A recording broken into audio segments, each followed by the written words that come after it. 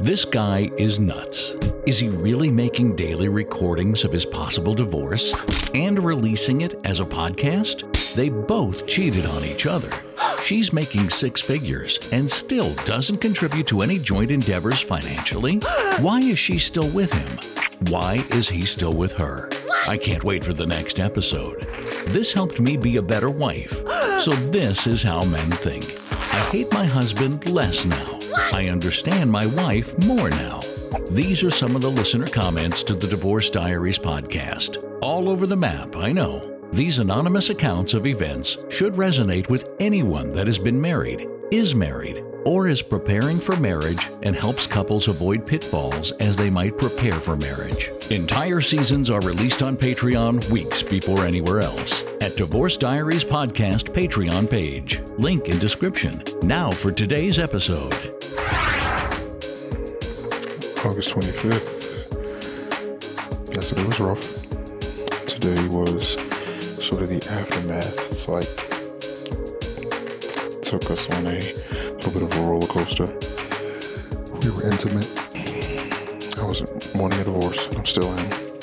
Very intimate. A couple days. Then it was ugly after that. Then it kind of crashed and burned, and it's kind of coming back. Yeah, not a lot of communication, just some stuff over chat. Yeah, like Google Hangouts or something. Just that's what we had going on today. Just want to try to keep this one brief. This is just going to be one of those maybe lulls and injuries. But there was something that did happen today. When we were chatting earlier, I said something like, hey, I'm going to be going to the supermarket a little bit later. Because in the relationship, I feel that I'm the maybe more thorough communicator. Maybe I over communicate. I'm like, hey, I'm going to go to the supermarket. I'm going to grab stuff. I know that you said you needed salad supplies. You know, if you need anything else, just type it here and I'll put it on the list. And she says, okay. She puts it on the list. And it's just this thing that she typically does. One of my kids, they do it as well. Typically when I'm not home, she may call me at work and say, excuse me for all the yawning, I'm sorry. Dad, what's for dinner? That's what she'll say. And like, okay. And I tell her, and it's funny, like I said, you know, when I told you guys about the morning routine and the evening routine, how I was supposed to take care of getting all the kids out into school and go to work late.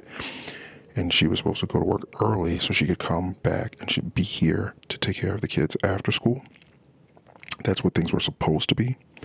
And she sort of reneged and started doing whatever she wanted with her schedule. So I was responsible for the breakfasts, making their lunches and preparing that, getting them off to school, and then also on my way home, planning or picking up dinner.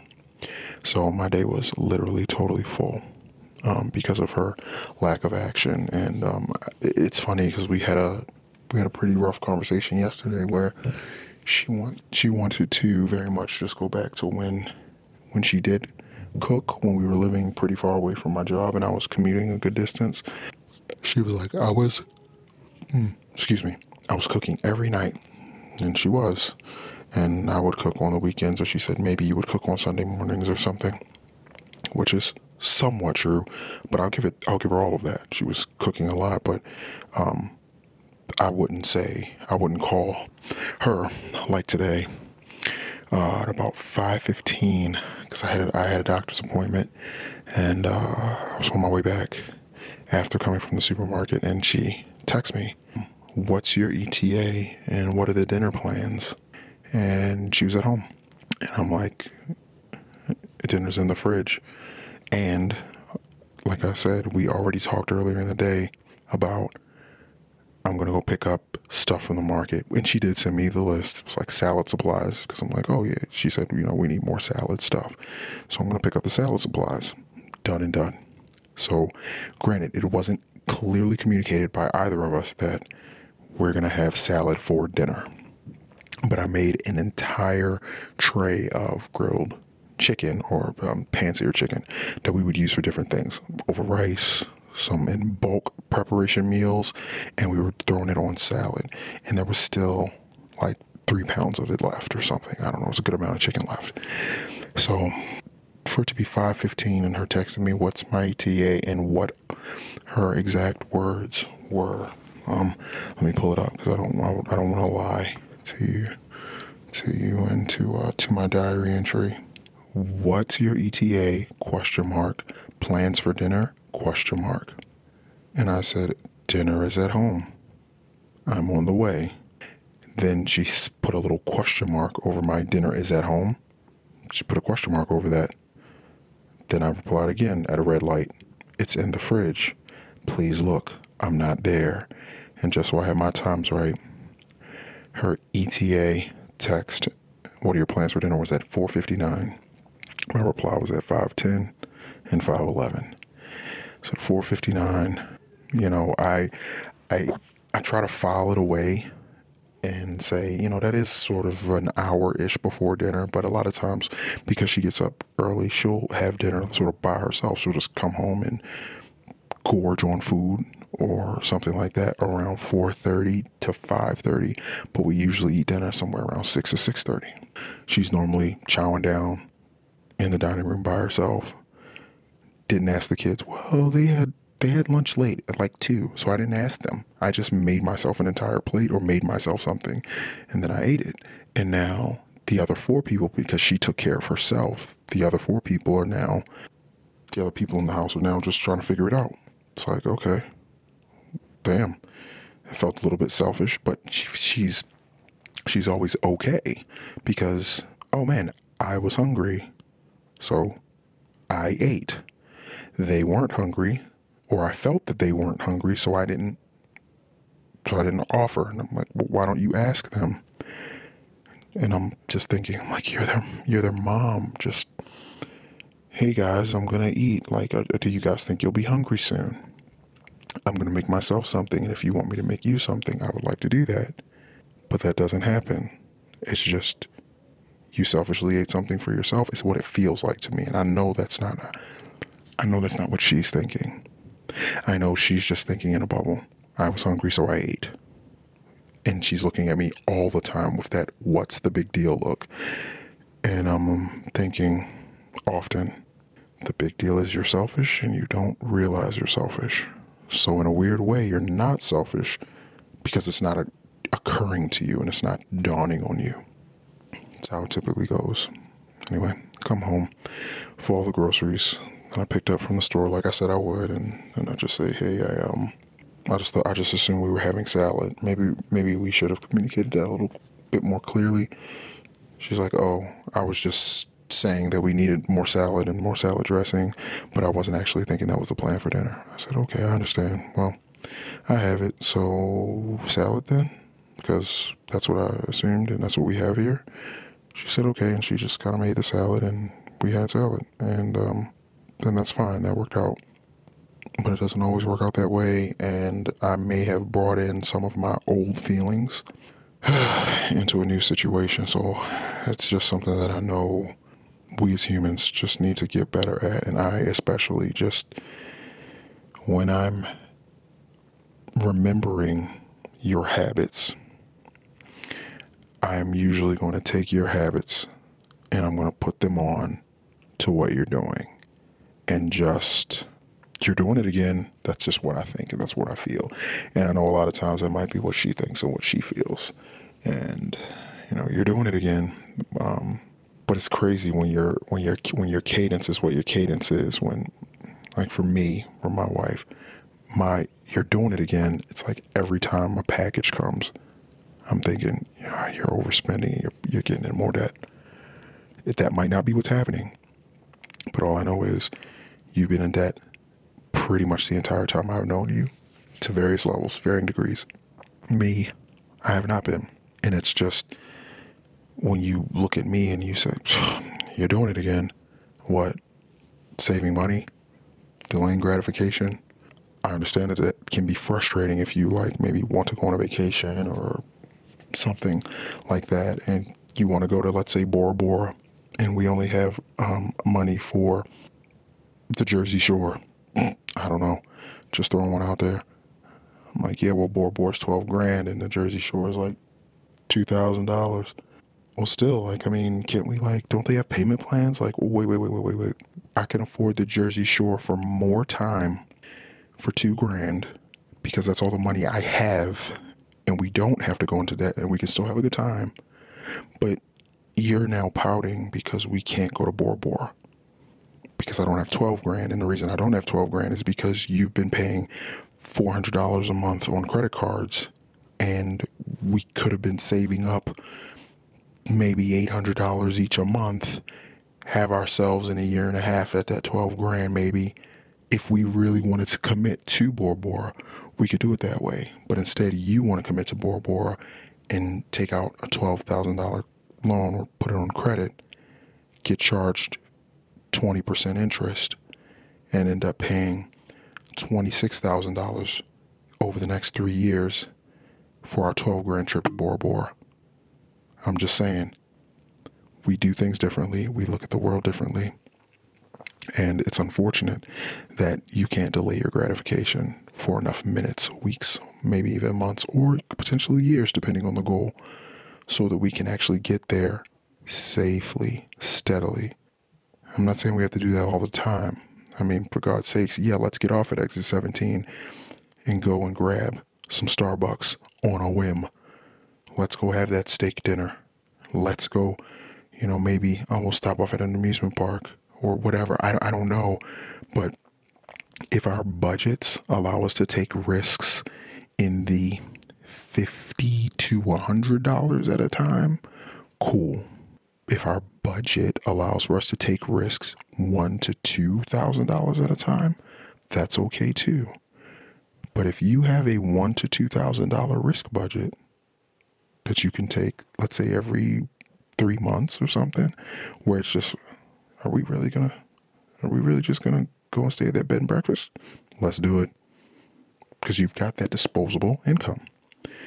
But if you only got $1,000 to $2,000 disposable every few months, maybe going to, the casino, or going to buy a designer bag once a month or something for $600 or $400 or $300, that's going to seriously make a dent in the amount that you can save for Bora Bora. And that's where we are. We're very different in that way, which is why we've never been able to save for a joint goal or do a joint thing together. That's why it's always been me paying for things, and that's why I feel the way that I do. And that's why I'm always, you're at it again. Damn it, you're at it again. So that means I'm at not feeling secure with what you're going to do, why I'm worried, why I'm anxious, why I don't trust you. And then that trust, it spills over. It might stay with money some of the time, but you don't ask the kids and make sure that they're good. So I'm always coming home with stress, wondering, are they fed? Well, I kind of know the answer to that. And I come back in and I'm like, hey, did you guys eat? Oh, no, we didn't. Okay. All right, then. Let me go make you guys some food. And she just sits there, plays games on her phone, just whatever. She hears the whole thing, but just sitting there, just continue watching television, playing games on her phone. I'm like, Jesus. I used to have this real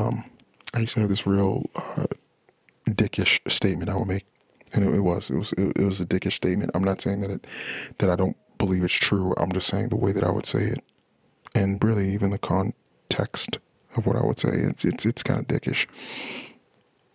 Past the age of 3, I think that's when, and I will say I'll be a little chauvinistic here, but I'll give some context. First, I'll give context before I say it. So past the age of 3, the context is when a child doesn't have a physical need for something that can be physically provided by the mom, like breast milk or the nurturing and the closeness to her and things like that. Because we all grow like we're born sort of inanimate objects, amoeba, ugly, slimy looking humans, and then we suckle on our moms, without any scientific intervention, no formula or anything like that. If we were dropped in the wild, what we would be, Woman would have the baby would feed from the mom would eat food, baby would feed, baby would grow, baby would feed less on mom, more on the things that are outside, the fruits, the vegetables, the meats, all of those things. And slowly but surely, the child would be fully sufficient. The child would need the mother to protect it in the sense of, don't do that, don't run there, that's sharp, don't die, that's a cliff. All those things to keep the child safe. But then there's something where when a child starts making their decisions themselves, and I just sort of joke around about it. I don't know if the age of 3 is really the right age, but I say past the age of 3, most mothers should not be raising children alone. That's the case. And obviously I believe that before, for men, before the age of 3, it's like, what are you going to do? You have to be out. Like I said, dropped in the wild, whatever. You've got to go. You've got to hunt. You've got to put yourself in harm's way to feed the flock, the family. You don't have breasts. You cannot feed a child. You are worthless in this role, comparatively speaking. Or the child will die because you don't have what the child needs.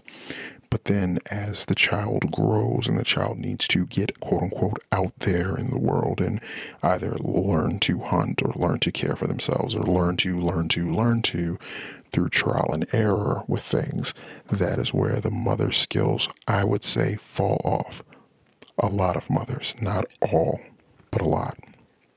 Like literally, if it were a cave and I'm not there, why wouldn't you feed the children? You would feed the children if we were still in that time.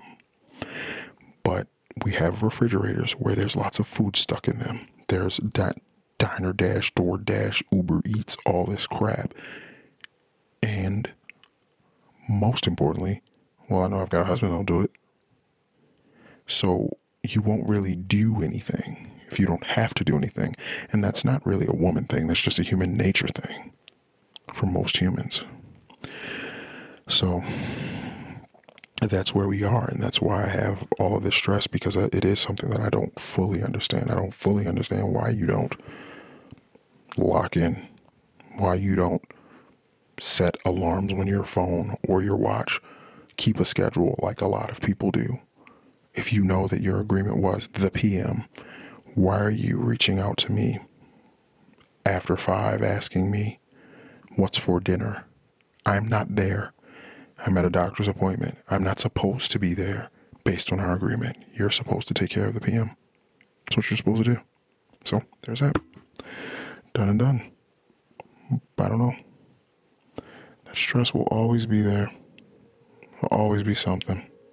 And I just, gosh, I mean, our relationship was the best. And I want to know if I'm able to find a way to allow people to comment and discuss things. How the heck it's like before you get married or before you engage in some long-term relationship with a woman, it feels like because it's just you and just her, you guys want to and are able to just focus on each other more. So then there's just less distraction, maybe, where she's like, yeah, I'll cook you that. I'll make you that. I'll wear this. I'll prance around with that. Cool. Wow, that's great. Hey, I'll do this for you. I'll pick you. I'll rub your feet. I'll do this. And I'll prance around for you. And it's very mutual. But then something happens and other things come into play. I'm not saying it's always kids, but it seems like it's something else. And all of a sudden, everything's a chore. Everything that used to be good and that you would want to do is now more of a chore. And somehow the other person being affected by these things that used to be second nature to you being a chore, it's like you're just kind of, well, I don't know, it's weird. You don't have time for it anymore. I guess that's life and maybe marriage, which is why I don't want to be married anymore. I'll go ahead and end this entry. I may tell you guys tomorrow about a little meltdown yesterday. When she talked about that she will never stop being mad at me. Yeah. She says she just realized that she'll never stop being mad at me. I'm going to make a note of that. I'll let you guys with that tomorrow. Divorce Diaries. Still wanting a divorce. I'm out. Wow. That was the Divorce Diaries podcast. The Daily Saga will continue tomorrow. The full season's episodes are on Patreon now. Subscribe for early access. Click the Patreon link in the description. Hopefully, these entries help our anonymous recorder as a form of his own personal therapy. That's his hope and his intention. Will these recordings of life's curveballs lead this family to the best resolution in the end? We'll keep listening. New episodes are released daily on all podcast players, but all episodes are available on Patreon at Divorce Diaries Podcast Patreon page. Until next time.